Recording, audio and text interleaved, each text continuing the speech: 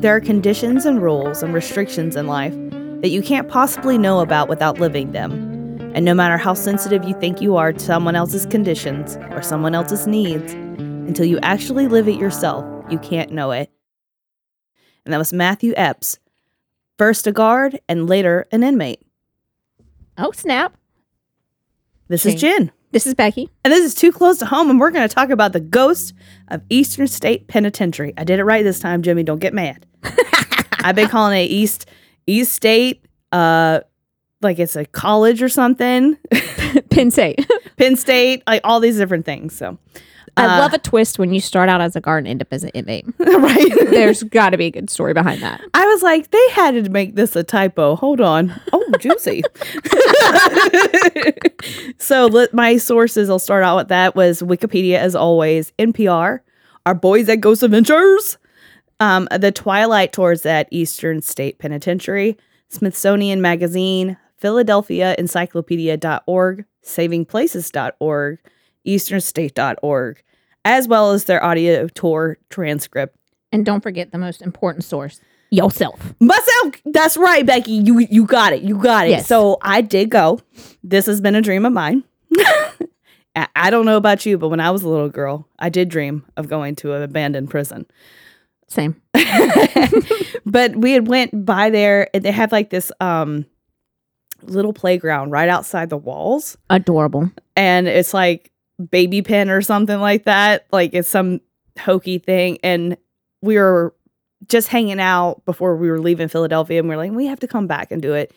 So when we went, on our Pennsylvania tour this last April, May, we decided, let's see if we can get a tour. And what do you know? In the summertime, they do twilight tours where you can go to the prison at dusk and experience it in all its spookiness. Fuck yes. They also have a Halloween thing, so this is not the same. This one's more educational, and it's, to me, intrinsically more creepy than going, because you're going with the expectation at a Halloween tour, be like, oh, I'm going to get spooked and some guy's going to come out with a chainsaw. If a motherfucker came out in a chainsaw on this tour, we have some other problems to discuss. True. First off, we're in downtown Pennsylvania. I'm in Philadelphia. Why do we have chainsaws? Because you're in downtown. Does your eye see a tree anywhere? I do not. Because you're in downtown Philadelphia. There you go. There's your answer. That's why. And so we definitely got tickets and went. So they don't want you to record for like ghost hunting purposes, but we're bad. And we snuck our little recorder in. So we all remember the Gettysburg episode. Well, hold on to your butts because we got some Eastern State Penitentiary. Whoop, whoop. All right. So a lot of this episode is going to be more about the history than the ghost, which is what I've discovered in my research. But to get to the ghost, you have to understand how they were made. So let's talk about the ingredients for this ghost soup. Do it. You remember what year was the Declaration of Independence? 1774? Yes. Or is that the Constitution? Same thing? Constitution is 1776, I think. Right? I don't know, man. Put in a fun fact. Jimmy, fun fact this part, okay? He just went. Jimmy's Freedom Fun Facts. Unlike these two communists sitting next to me who didn't pay attention in history class, I got the dates covered. The Declaration of Independence was ratified by the Continental Congress on July 4th, 1776, and the ratification process for the Constitution began on June 21st, 1788. Fucking commies.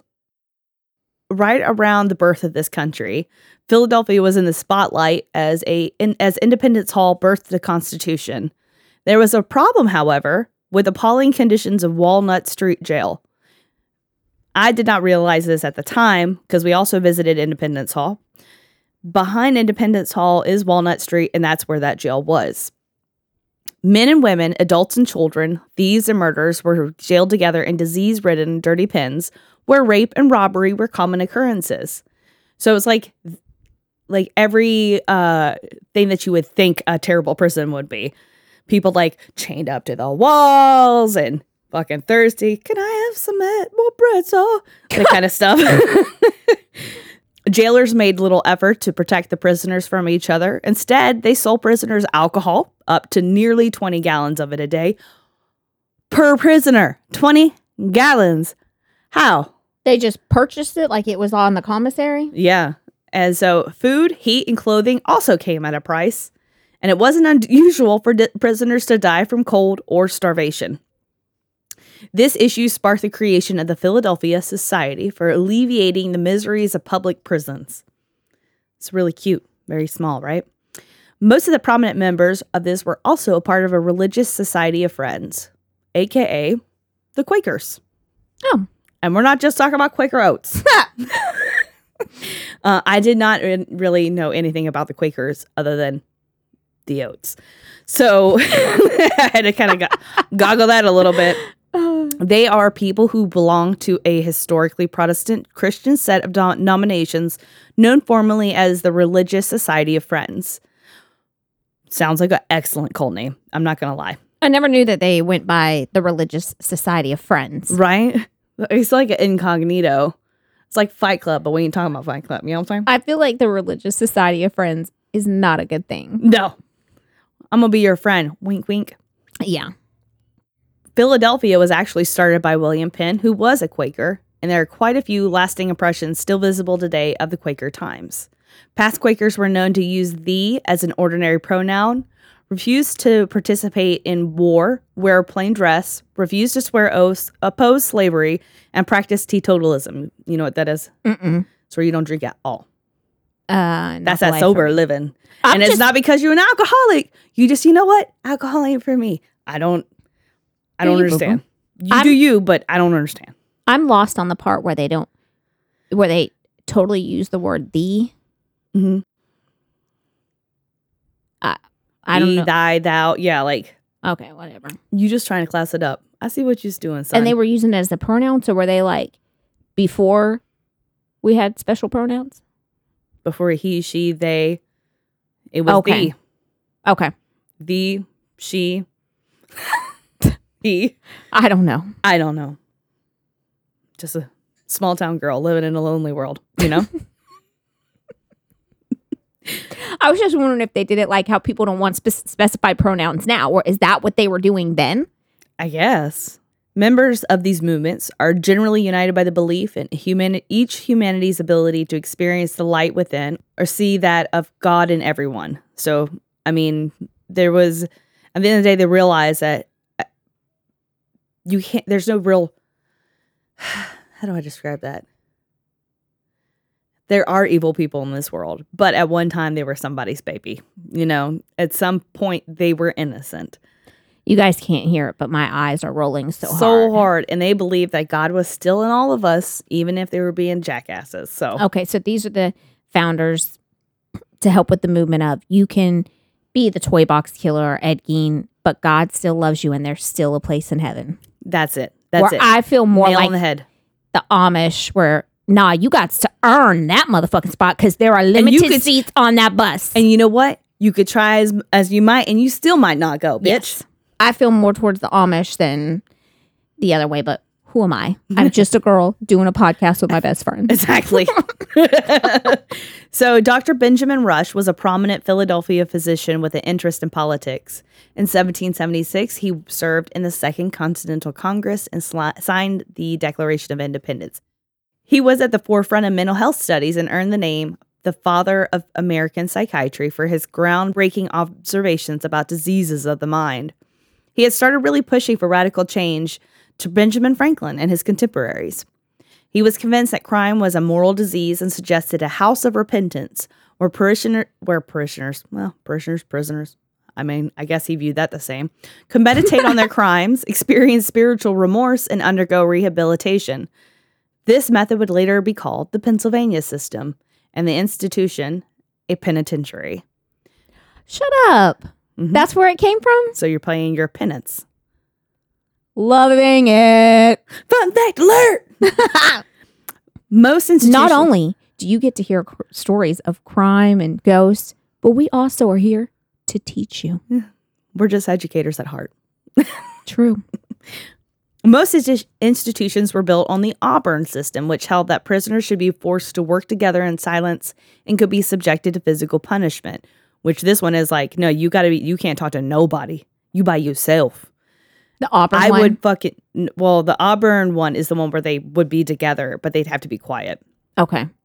So like Sing Sing and stuff, that's on the Auburn system. The Philadelphia Society for Alleviating the Miseries of Public Prisons, also known as the Pennsylvania Prison Society, so glad somebody narrowed that down, agreed and set out to convince the Commonwealth of Pennsylvania.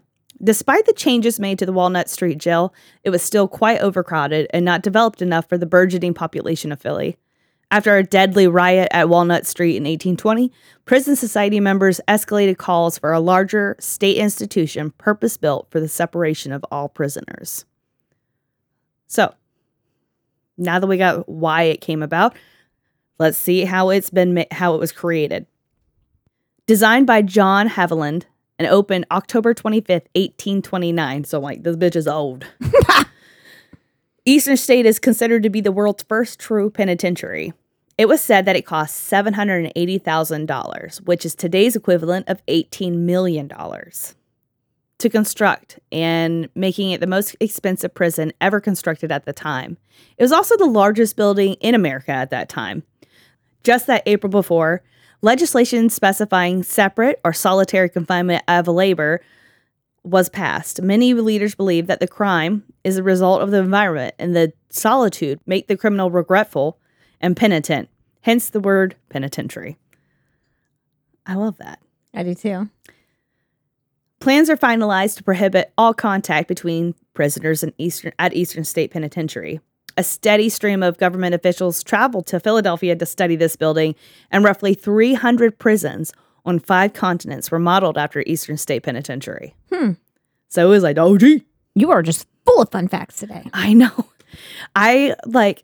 It was really hard not to keep going down rabbit holes. Oh, I bet. Because I was like, let me about these walls Nut Street riots, okay?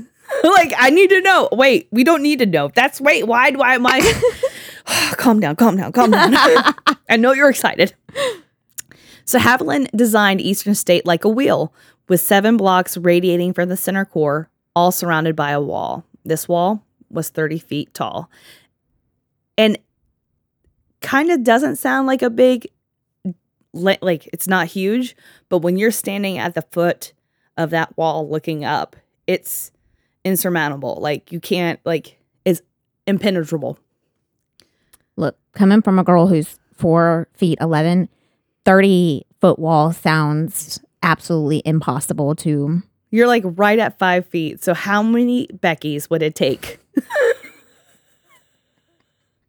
5, 10, 15, 20, 25, 30. 6 Beckys. 6 Beckys. It's 6 Beckys tall.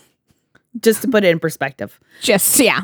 They took isolation of prisoners to heart. Whenever not in their cell, which was a rarity, they kept hoods over their heads of the prisoners. One, so if they escaped, they wouldn't know where the fuck they were going. Because everything kind of looked the same. And so it was already disheartening from the get-go. Second, so they could have a degree in anonymity. Look at me, I said that word almost right. Nemo. But that way, when they left jail, if someone saw them on the street, they wouldn't know. Like, oh, we were holed up together at Eastern State. Wait, they had bags on their head all the time, or just when they were around other folks? Just when they were around other folks. Okay. Like, if a guard came or anything like that, bag on the head. So butterfaces. I was already leading that way and formulating what I was going to say. We call it fame. Got it right before me. Originally, inmates were housed in cells that were 8 by 12 feet in size, and they could only be accessed by entering through a small exercise yard attached to the back of the prison. Only a small, tiny portal large enough to pass meals was open at the front of the cell block. So you'd have a cell, and then there'd be a little tiny, like, you know how when you go to the zoo and, like, there's a little hole for the animals to come out of, and it's usually a tiny bit smaller than the animal itself, like that. And then you go on this exercise wall, and it's got fucking tall walls, and it's just like cement. That's it. That's all you can see. And this was all constructed and made this way for their protection? so they could repent in solitary confinement. Sounds very psychologically damaging, but who am I? Oh, yeah. Just a wee bit. And at the time, like nowadays, like it's in the city. So it's surrounded by houses and shit, which for sure have to be haunted, okay? For sure. Agreed. But when they first built it, it was nothing around it. You know, it was like a good plot of land. You weren't hearing trucks or anything driving by. There wasn't trucks. Like, you didn't hear horses and buggies. Sorry. Wow, you didn't hear trucks driving by? Because they weren't ready yet. Eventually, they did create cell doors in the front of the cell, but they were also very small, which required most prisoners to duck their head to leave the cell, which made it also very hard to attack a guard. So, like, they go to open the door and you go to attack the guard, the cell's like, it's even small for you, Becky. Doubt it, but okay. There was a lot of religious connotations having to do with how these were created, these cells. They were made of concrete with a single glass skylight representing the eye of God, suggesting that the prisoners that God was always watching them. And the halls were designed to have the feel of a church, which after walking down the hallways, it does have that weird feeling. The ceilings are arched and up. Oh, okay. Because like there's I think the first 3 cell blocks, and we'll talk more about it later, were just one story. They ended up adding a second story on the remaining ones. But in these original ones where everybody was in solitary confinement, it's just real tall, oval up. You can hear the voice echoing just like you would in a church. And that long straight hallway. The outside the cell was an individual area for exercise, enclosed by high walls so prisoners could not communicate. Exercise time for prisoners was synchronized, so no 2 prisoners next to each other would be out at the yard at the same time. So they were thinking this through. They were, however, allowed to guard it and even keep pets in their exercise yards, which is weird, but okay. Speaking of pets, there was even a dog who was an inmate at one time. In 1924... Pennsylvania Governor Gifford Pinchot, I don't know, allegedly, and I don't like him anyways. I was going to say, I'm not impressed with him, so I really don't care. He allegedly sentenced Pep, the cat murdering dog, to a life sentence at Eastern State. Pep was allegedly assigned an inmate number C2559, and that is also seen in his mugshot.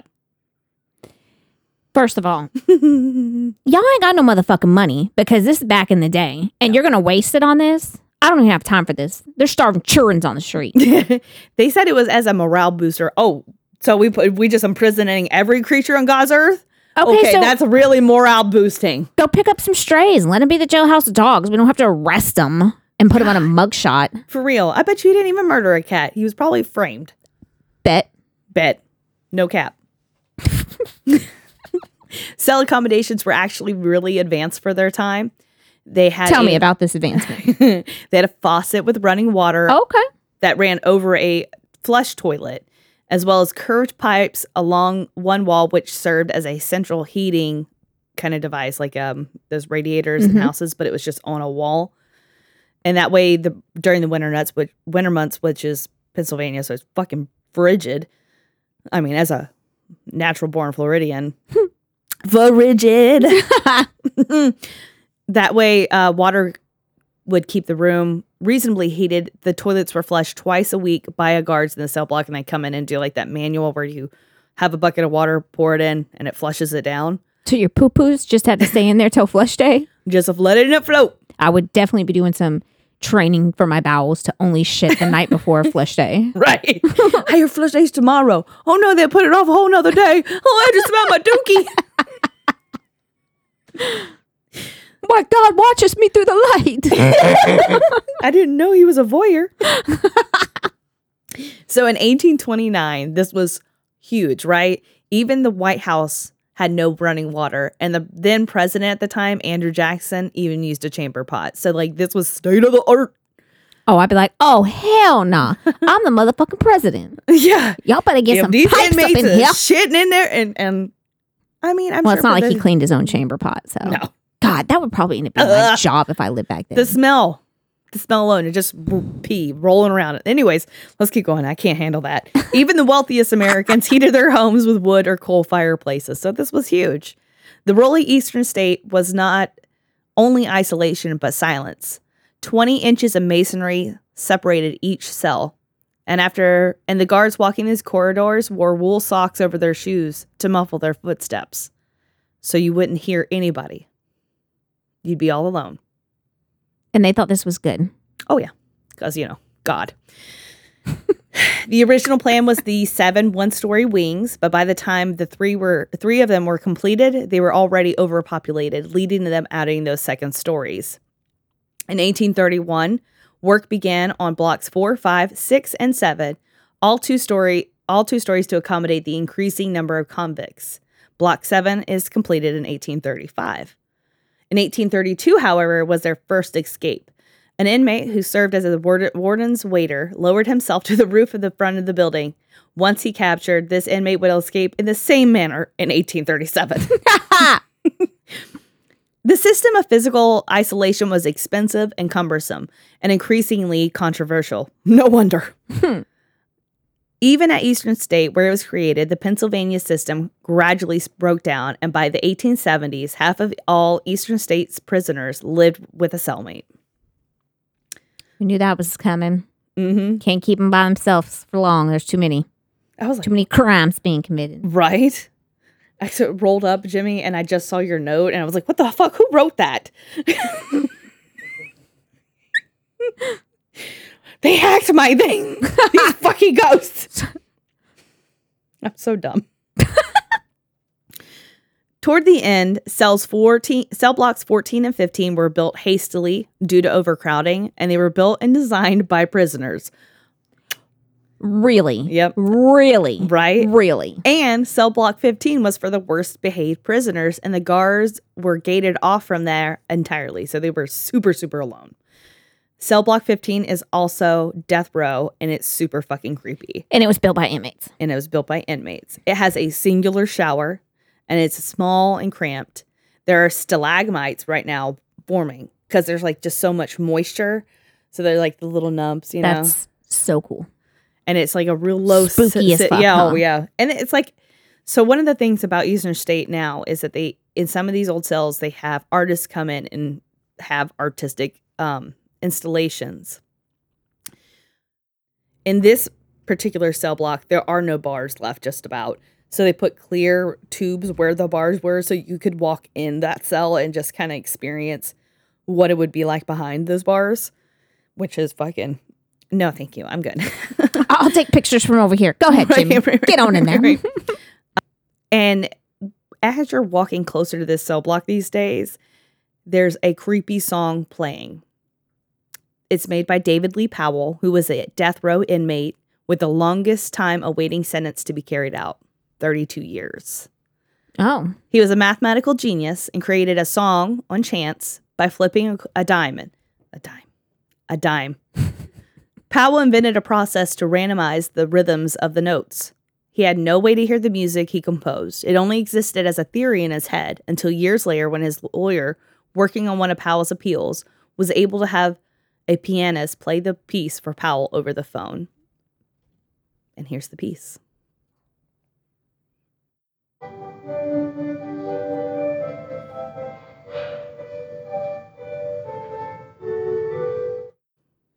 That was nice. Yeah, well, it doesn't feel nice when you're in there and it's just echoing through the walls and you're standing there in death row. In death row, they had one set of bars, and then there was a space where the inmates could walk back and forth, and then another set of bars for their individual spots. They stayed in there all the time. They barely ever went out to the exercise yard. They shared one shower stall, and it's super fucking dark and creepy in there, and the noise just reverberates. And as it was dusk, it was already just like, there's water dripping on you. I'm like, I'm not about this, dog. I feel like you know nothing about how to set a vibe, Jen. Not only did they build the cell blocks, these prisoners, they also used them to build and modify the prison as capacity was constantly being reached. What was meant to originally hold 300 prisoners was by the 1920s forced to house 2,000. Oh. More and more cells were constructed, including ones built below ground without windows, light, or plumbing. So what started out state of the art reverted.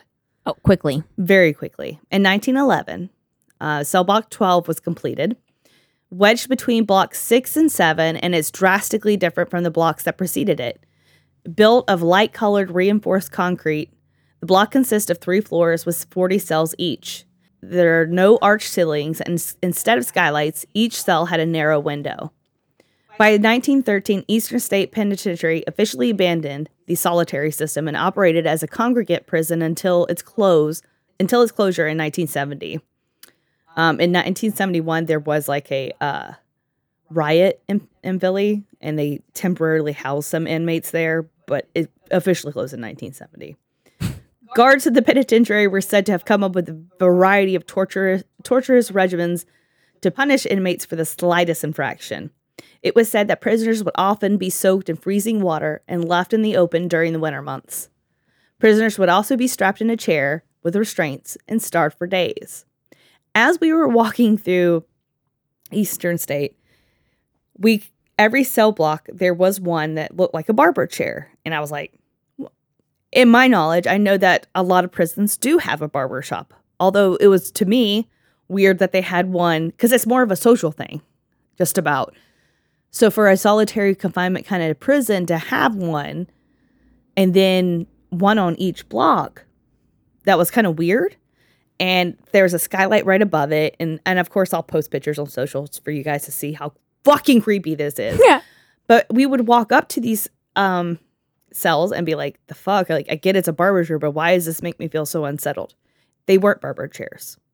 They were called mad chairs. Mm-hmm. And they would put the inmates in there, strap them down tightly. 5-point restraint. Mm-hmm, and then leave them in there for days without food, without water. Which, I mean, they do have restraint chairs like, you know, today, but they don't do it like that, you know? They don't fucking shut them up in a room for weeks at a time. Not for weeks. No. There's mandates now. There's laws. They do have tables inside cells that they still use 5-point leather restraints on when they're losing their shit. Really becoming a harm to themselves. Wild. Mm-hmm. And those are creepy. And they're not supposed to be in them for days, but, you know. Sometimes things happen when heads are turned. Exactly. In July 1923, inmate Leo Callahan and 5 accomplices armed with pistols successfully scaled the eastern wall after holding up a group of unarmed guards. I just was thinking of, what's her name, who owns Goop? Who named her kid Apple? Gwyneth Paltrow. Dressed as a guard, like, don't get me, guys. Smell my vagina, smell a scented candle. Callahan is the only one who was never recaptured. And I think he's literally the only person that ever escaped and made it. Into the wind. All of Callahan's accomplices were apprehended, including one that made it as far as Honolulu. Oh. In 1924, inmates started eating in dining halls. The night tours, the twilight tours, they don't open all of the prison, so we didn't get to see the hospital wing, which probably is haunted as shit. For sure. But it's super dangerous. I mean, everything is in an active state of decay and crumbling and stuff like that, especially these areas that were built by inmates. And this is one of those areas.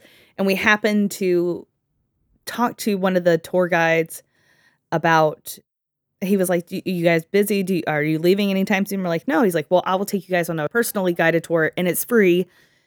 And we're going to show you how where the kitchens and dining halls are. Like, fucking sign me up, brother. Hold on.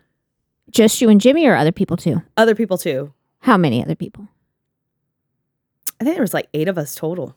Okay. Because, I'm feeling like when he's like, hey, you guys doing anything later? Anybody expecting you? No? Okay, cool. Oh, shit. See, this is why Jen's going to die, because I do that stuff. I'd be like, don't worry. It's free. Fucking free. After it gets dark, just the 8 of you. And Why? Jennifer is like, the fucking van just pulled up and offered her candy and she got inside. I'm like, if it's free, it's for me. I fucking am down. When he said, are you doing anything after this? Got anywhere to be? Red flags were all over the place. But you're still here, so don't worry. You made it, but whatever. Like, Jen, come on now. You worry me. You worry me. And so, Especially when you threw your hand up and he's like, no, it's free. it's great. So it's no worries. Come with me. I'll take you to the private unauthorized areas. No one's allowed to go. Well, you know what makes it even more fucked up? He's like, okay, so I have to unlock us to get us in there, and he gets us all in there. Of course. It just keeps getting better, Jen. And Red flags all over the place. And then he locks us up in so nobody can wander in. So proud of you. So proud of you. You know how Piccadilly is? No. The restaurant? No, I've never been. So it's a cafeteria style. So like imagine when you're in school, you get a tray, you say, I want this, and they give you that. That's a kind of Piccadilly style.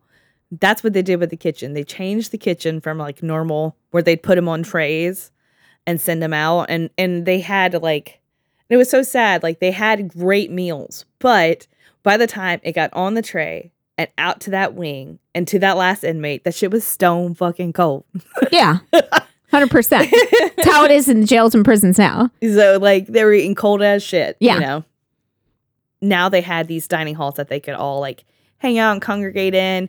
There are pictures of these halls where like there's Christmas decorations, like very minute ones, but still Nonetheless. That shit is crumbling as a motherfucker though, and it is creepy as shit. It was raining like Seattle when we went to Philadelphia, so it had been raining for a couple days. Everything was underwater. Like it was so like very dangerous. Very dangerous. Not to mention the guy who took you on a self-free tour and locked you in afterwards. Right. So Not to mention the danger involved there. Oh, dang, I forgot to tell you this part. I forgot this. This is the music written by that inmate. Oh. Beautiful. That was very unsuccessful. Hold on. Okay. One of the things that they gave us on that little old kitchen tour, well, they didn't give it to us. He had like a big like laminated menu from that time. So I was going to read you guys some of the meals.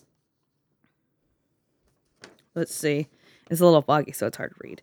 So for Thursday morning, they had grilled mixed stewed fruits, French toast, 2 slices, syrup, bread, coffee, milk, and sugar. For lunch on Saturday, they would have beef broth stew with vegetables, 2 hot rolls, vegetables and a salad with French dressing, bread, coffee, and milk. That night, they would have tomato soup, oyster crackers, applesauce, bread, tea, milk, and sugar and all that stuff to go with it. They fed these motherfuckers like good around the clock, but like when you have somebody full, they ain't gonna be wanting to run and fight. You sluggish. Exactly. Here you go. So you can take an exam. So I can take an exam? So you can examine his. Oh, I was like, is there a test after? Let me get my Scantron out. Left it at home. Oops. Sorry, you can't test today. They had a industrial oven, and they would actually trade things with other prisons. They were the bread making prison. There was a sister prison like a couple miles away. They had farms, and they would grow vegetables and supply the vegetables. So it was like a way that they could be self-reliant. Who knew forced labor wouldn't be quality, though? And as time went on, most of the kitchen has actually become dilapidated. Oh, yeah. They had fried potato cakes. Right? Peas and carrots. I mean, and every meal, like milk, tea, coffee, sugar. And it was all like, back in those days, that was like the real shit. Like somebody went out, they probably got some Amish ass butter. Probably. In 1926, construction began on a cell block 14, Eastern State's second 3-story cell block. Any space between the blocks is now nearly gone. The penitentiary, intended to hold 250 inmates, now holds 1,700. Now 1,700. Sorry, I'm really enthralled with the menu. I shouldn't have given it to you. Baked macaroni au gratin. That sounds really good. With bread pudding, with custard sauce. Bruh, can I go eat here? That sounds 3 fucking full-ass meals a day. I would be so fucking fat when I left that prison. Oh my God, yeah. I wouldn't run either. I'd be like, no, I'm good, bro. Y'all go ahead. I'm going to stay here and hold the fort down. Yeah. Oh, be homeless on the streets or have these three hots in a cot. I'll take the 3 hots. And there's a lot of people that are still like that to this day. So in 1929, Al Capone arrives at Eastern State Penitentiary for an 8-month stay. An article in the Philadelphia Public Ledger, August 20th, 1929, describes Capone's cell. The whole room was suffused in the glow of a desk lamp, which stood on a polished desk. On the one-scrim walls of the penal chamber hung tasteful paintings, and the strains of a waltz were being emitted by a powerful cabinet radio receiver of handsome design and fine finish. The cell is now actually replicated to what they believe. There's no pictures of his cell. There are some written things, and they're actually not even sure if that is the cell in particular that Capone stayed in, but they did it's with the greatest odds that it was probably this one by determining the paint layers. And so there was like some unique paint layers around that time, which wouldn't have normally been in a cell block. So it made sense that it might have been Capone's. Al Scarface Capone was arrested outside a Philadelphia movie theater in May 1929 for carrying a concealed, unlicensed .38 caliber revolver and handed a 1-year sentence. And as we remember, old Pone had the SIF, but this was at the height of his crime, before the downfall of his health. This was the same year as the St. Valentine's massacre. There's not like for sure been like a ghost experience for Capone. There was many nights that he would wake up screaming from a nightmare, going like, Jimmy, don't get me, Jimmy, don't get me. This Jimmy was actually believed to have been the spirit of Jimmy Clark, one of the men killed by Capone's execution orders in the St. Valentine's massacre.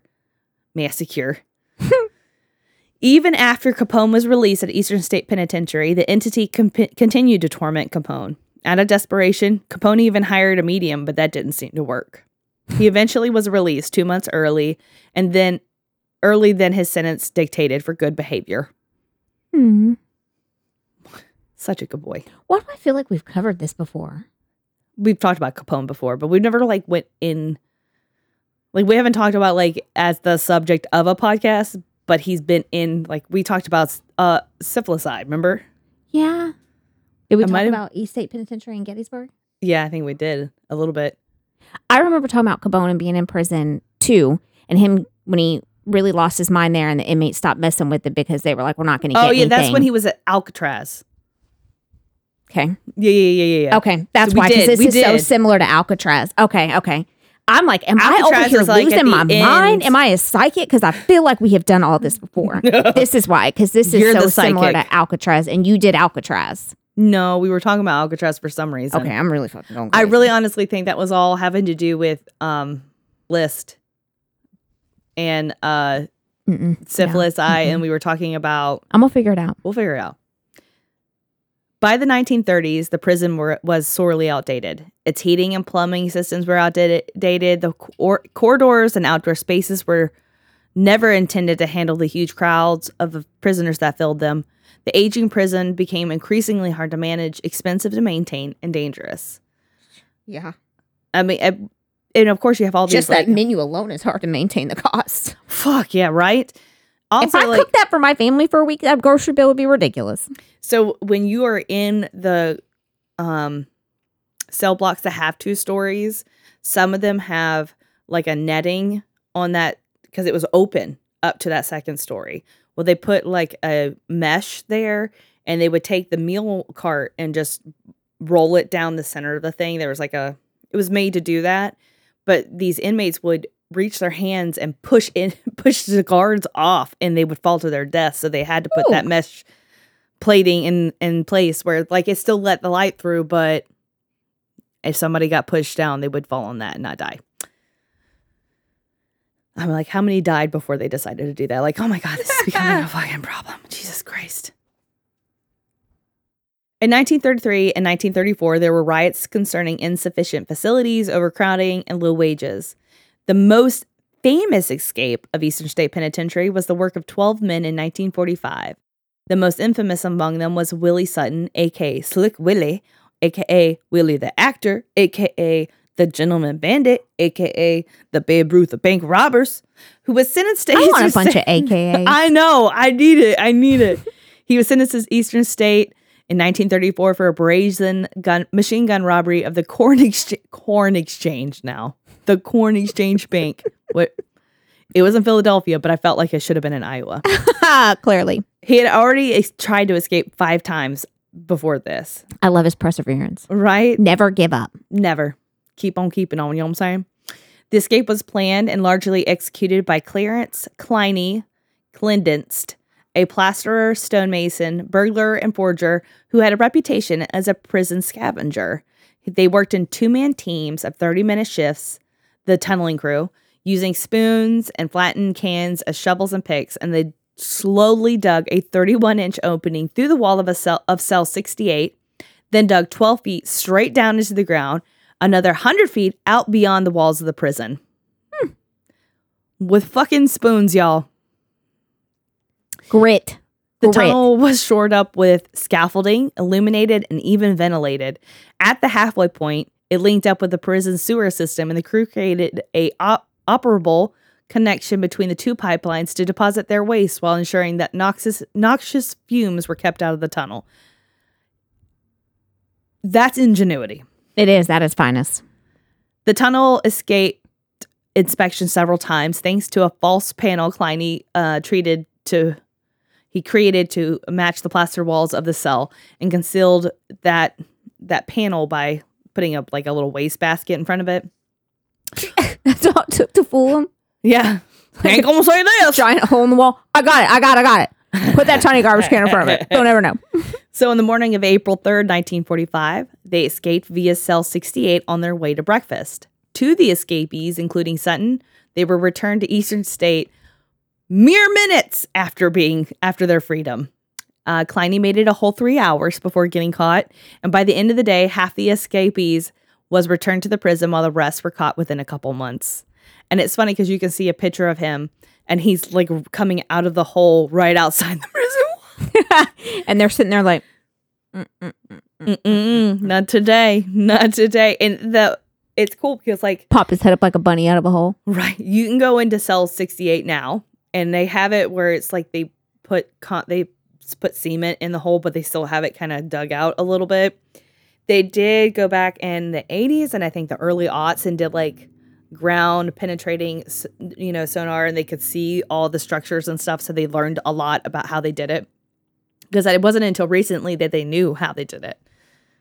They were put in the Klondikes, illegal, completely dark, solitary confinement cells secretly built by the guards in the mechanical space below one of the cell blocks. The spaces are miserable, tiny holes that aren't big enough to stand up or wide enough to lie down in.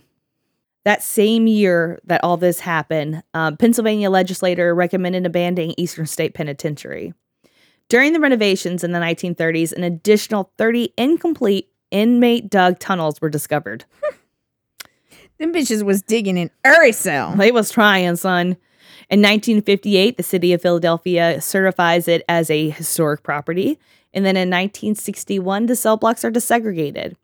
That same year, inmate John Klausenberg tricks a guard into opening the cell of another inmate.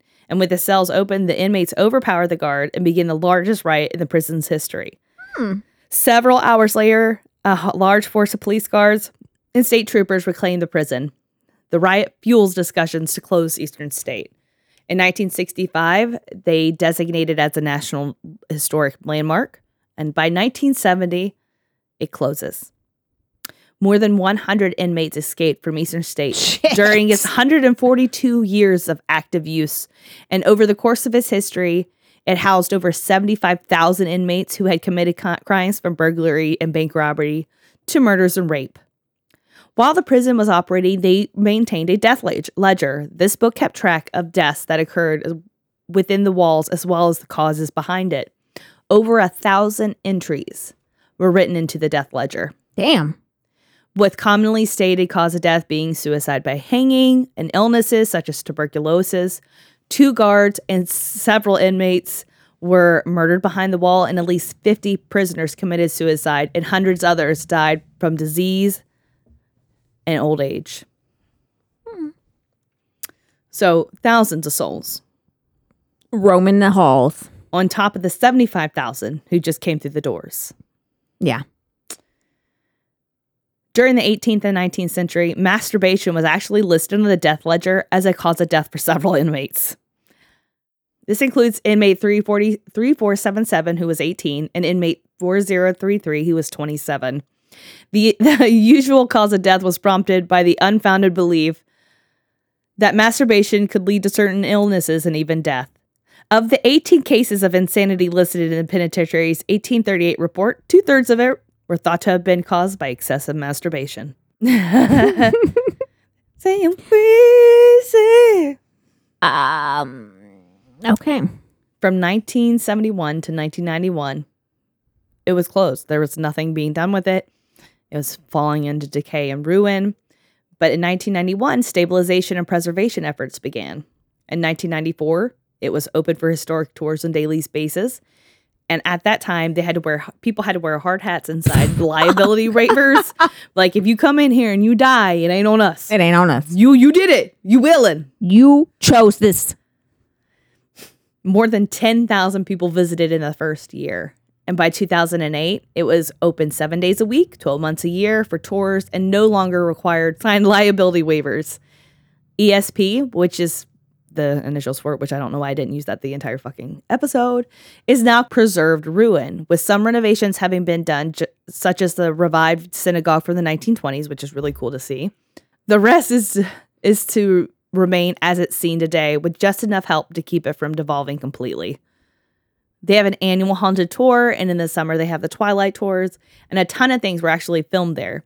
It was even the inspiration for Steve Buscemi's Animal Factory. He is the one who does not all of it, but a good part of the audio tour was Steve Buscemi, which is like kind of neat. Oh, yeah. It inspired the video game The Suffering.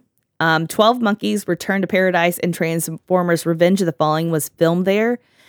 And Tina Turner herself filmed her 1985 music video there, One for the Living. Now, it's no wonder with all the discord and death within these walls that some spirits may have not completed their sentences even in the hereafter. One of the first stories told of ghostly activity was by famed Chicago gangster Al Capone, and that was the Jimmy. Many people have reported that Cell Block 12 is a high area of paranormal activity where cackling and whispers are heard and the apparition of a prisoner is seen.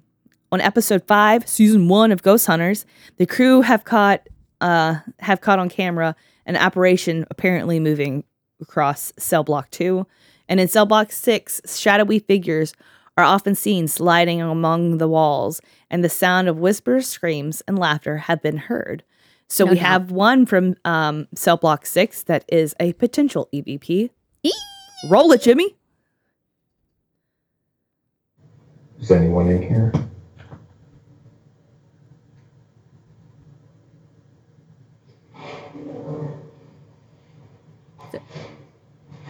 Is that a person or just something y'all picked up? I think it's something he just picked up. He thinks it's something else. He's like, I don't remember there being. I'm like, sir.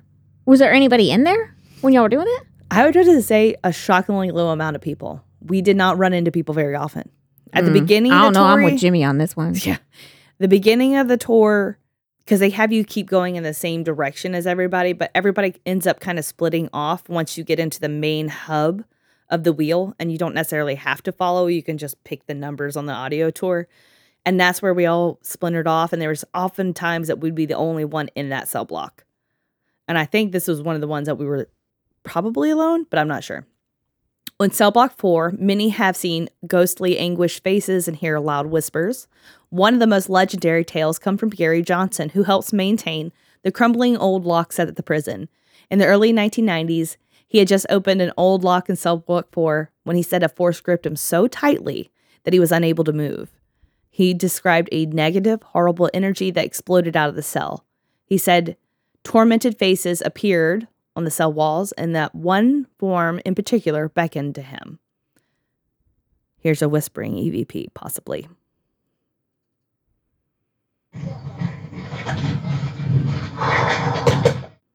That, like, heavy breathing? Oh, yeah, that's... I thought it was Jimmy just I thought it was Jimmy, too. You guys tell us. I don't know. Guests claim to have a glimpse of a man standing in a guard tower on the property. However, there's no way to physically get to the top of that tower today. The brick stairs crumbled away years ago. The catwalk is in an area where many paranormal events have also occurred. The catwalk is where they would push them off sometimes. Here, a shadow figure was caught on video, and people have felt extreme temperature fluctuations. Here's a piece of audio from the catwalk. We are going up the stairs in cell block 7.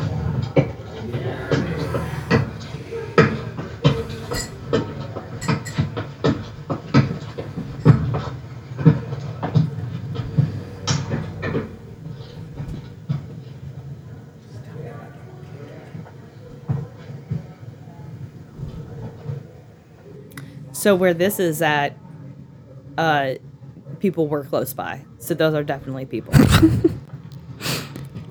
This is one of the few areas that you can actually walk up to a catwalk.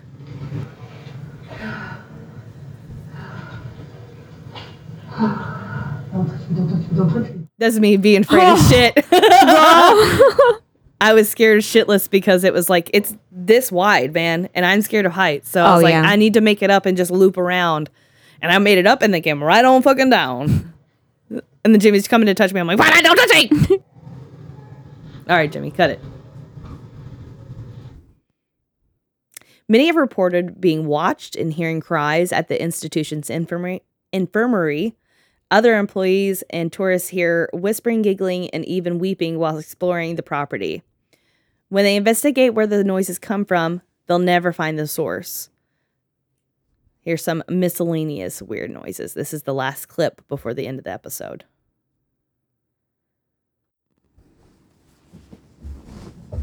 The old knees. Hold on 1 second. There's a woman in the background, but I'm sure that she's from the spoke. Oh, the knocking? Hold on 1 second. Oh. Creepy. I don't think we've been down here. You never been down these. Is that y'all's loud ass footsteps or somebody else? Ours. Okay. It's all like slate and stone. You can hear the sirens downtown.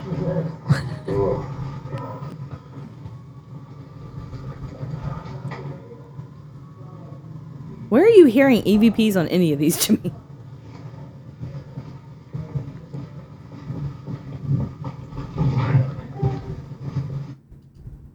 I can't hear anything other than the police siren is distracting to me. Yeah. Do the ha-ha. Play it again. Oh, okay. Yeah. I heard it that time.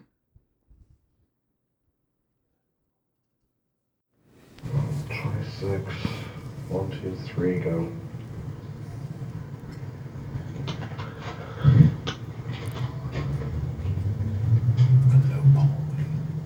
The what? No hallway.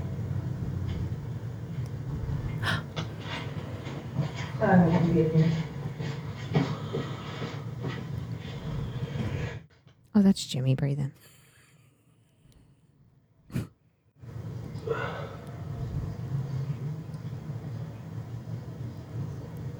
Do you hear that whispering sound? Yeah, that's what I was about to say. It sounds like someone's whispering. There was nobody around us. And when we walked to the end of this hallway... Shh, I want to listen. Oh, you can fucking hear somebody whispering, bro. We did not whisper. Oh, that gives me chills.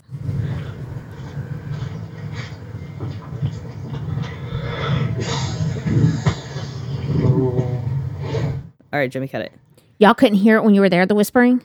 So when we walked into it was really dark because this was getting close to the end. And you walked into the end because you could walk in at both sides, in the middle of the spoke or at the end of the spoke. And so we were at the end of that spoke. And this is one of the cell blocks that you cannot walk down. And there's pictures of it. It's dark. There's a little bit of moonlight coming through. And as soon as we walked to that area, both of us were like, don't like this at all. I don't like any of this. There was nobody near us. Everybody had split off. A lot of people had already left at that point because it was getting late. I do not remember hearing any whisper. Nope. Mm-mm. And it was funny because like they placed the ghost of Eastern State. I'm like, this is where they are for sure. Oh, that was fucking creepy. And then the whispering. Nope. I almost want to leave your room right now. So the apparition of a mysterious woman was also spotted so often that employees named her the Soap Lady, not to be confused with the Soap Lady apparition that apparently is at the Mutter Museum in Philadelphia. She sits in the last cell on the second floor wearing white. The second floor held the women's cell block when the prison was still optional. And these are the ghosts that I know of. And that's everything that we experience. Now, here comes the fun part.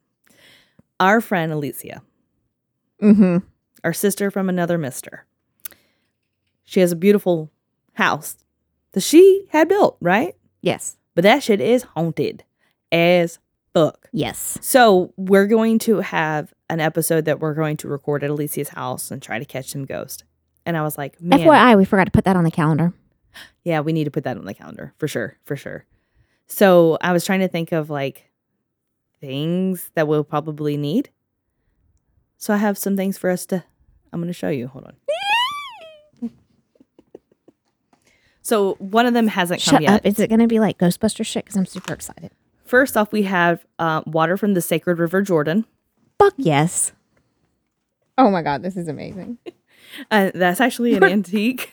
And then like on the inside, it says not for human consumption, but it's apparently the water that Can I open Jesus. it? Yeah, you can open it. That Jesus was baptized in. Okay, first of all, thanks, Joel. Joel Osteen. I feel like this is one of those late night things where it's like, are you in financial strain? For $5, you can get this little thing of holy water and it'll make everything work. You fucking know. You know. This is awesome. So I already had prayer beads, but I got us an extra set. What is that, a rosary? Yeah. One of the things that's coming is, remember me talking about the eggshells? Do you think this will burn in my hand? It didn't burn. So you know the eggshell thing I was telling you about? No. When we were on a ghost tour in Key West, they were like, at the end, you put it on your temples and stuff. So I ordered some of that. That's on its way. Excellent. And, of course, this.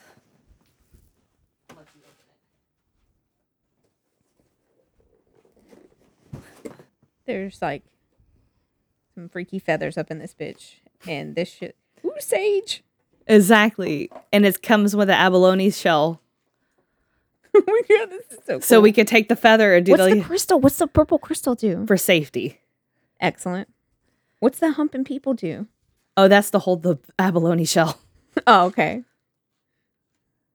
Oh my God, this is so fucking cool. So you put the sage in the shell. Is this like that's selenite? Selenite? Does it attract? That's clearing or something like that. But you put the thing in the shell. Yeah, you definitely. And then you take your feather and waft it. Oh, okay, this is our shell to put in the thing. And then you use the feather to waft it to clear an area. Is this to get the spirits gone? Yes. So okay. Before we get them gone, can we bring them to us? So what we're gonna do is we're gonna bring all the Ouija boards. Don't remember that one. I think it was like a type of wood that was also protective. This is like the real sage you see in the movies. It's all twined together. Right? And there was two different kinds. One's like for purity or something. One's a clearing, and I don't know. Just fancy. It is. Etsy, y'all. I'll link the shops. I'll link the shops that I got these from because it was just really fucking cool. And of course, I'll put pictures on the socials. I've got all our Ouija boards. And so I was going to bring the Ouija boards. We can do some Ouija-ing. Yeah. I want to talk to the spirits first, see what's happening, see what's going on. And then we can bless the shit out of ourselves. And then be like, all right, y'all can bounce now. We're done. We're done. Okay, we're good. Sage. Get your prayer beads. Crystals. What was it, the thing that you said about the beads, Jimmy? Oh, holy anal beads. I'll let Alicia put those in and her anus and hold on to those for safekeeping. At least you clench it tight. Clench it. But if the beach dropped, that means she got the shit scared of her and it's time to roll. One night I was drinking wine and I was thinking about this and I was like, any story where you're talking about anal beads and then it leads into it. One night I was drinking wine. I feel like we can stop now, Jen. I don't need to know anymore. Jimmy's like, keep going, keep rolling.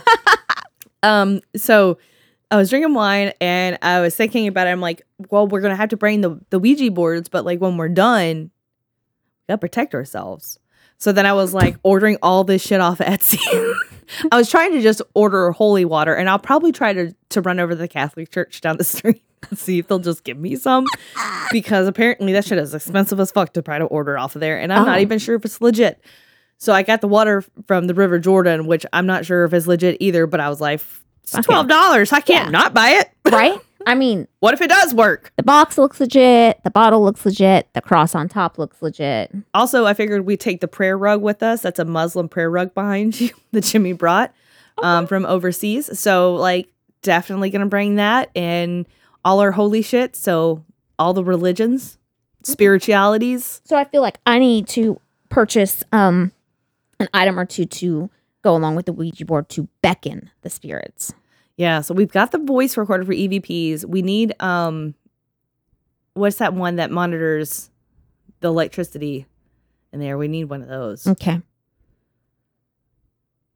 I don't know. But, like, I was getting into it, and I was like, I need to put the fucking phone down. Because they were like, no, I was getting into, like, because I was trying to find a pendulum, because those are also ways of divination for ghosts or whatever. But then they like started having wands and shit with like the chakras, and I was this close to buying them, and I was like, Jennifer, stop your shit right now. Finish what you're doing. Do not buy any wands. But I was close, man. So good. It was so cute though. It was like rocks and shit. You know they got that store down in Galveston too. Oh, that's the right. Witchery. We need to go to the Witchery. Yes. Let's go next week. I'm down 1,010%. Yes. No, Jimmy, you can't come. Thursday. I like every time we plan on doing something, Jimmy, we're gonna go to the Crescent Hotel. Oh, can I come? No, no, sorry, it's us only. Sorry, we'll bring your only picture. the talent. We'll bring your picture and put it up, so it's like you're there. You just get really close, put your hands in. We'll take selfies with it. Put them on a stick. Oh my god, I'm gonna fucking do that now. Sweet Jesus. Jimmy, stop saying you didn't go. You're right there in the pictures. So my cascilla, or I don't remember how to pronounce it, the egg shells that have been crushed up into fine powder, that's on its way. I think that one's loving it. Caribbean culture kind of thing. I don't know. We don't even really got to beckon the spirits because they're already there. Well, it's not that. It's like, I want to be able to walk away, and I don't care what kind of juju I got to throw down. Let me throw a Star David in here as a ninja star, you know what I'm saying? Not today, ghosts! Well, I don't live there, so I don't really care. Just kidding. My family does. But, like, you guys, I can't wait for this one. We'll go more into detail, but the most recent thing was one of the girls came downstairs and let them know that there was somebody knocking at their window on the second story. And Emma's actually had the interaction and spoke to him. And she was so little that it wasn't like a made up, she's still so little. Yeah. She's just always going to be little. And we'll share that story when we do the episode. Well, so we're spooky ready. We're continuing our ghost hunting career. Yes. Taking this shit on the road. So until next time. Stay safe. Keep your head on a swivel. And don't bring it too close to home. Unless you're going ghost hunting. Unless your prison's home. Yeah. Or you're ghost hunting at your brother's house. In that case, don't drop the soap. No. That's not even a theoretical thing. Not even. Not a play on words, not a pun, nothing. Keep it tight. It's truth. Keep it tight. Keep it right. Bye. If you enjoyed this episode of Too Close to Home, don't forget to rate and subscribe to us on most platforms. Follow us on our social media at Too Close Home Pod on Facebook, at Too Close Podcast on Instagram, or if you have your own Too Close to Home experience, shoot us your story at tooclosetohome@yahoo.com. Thanks for listening.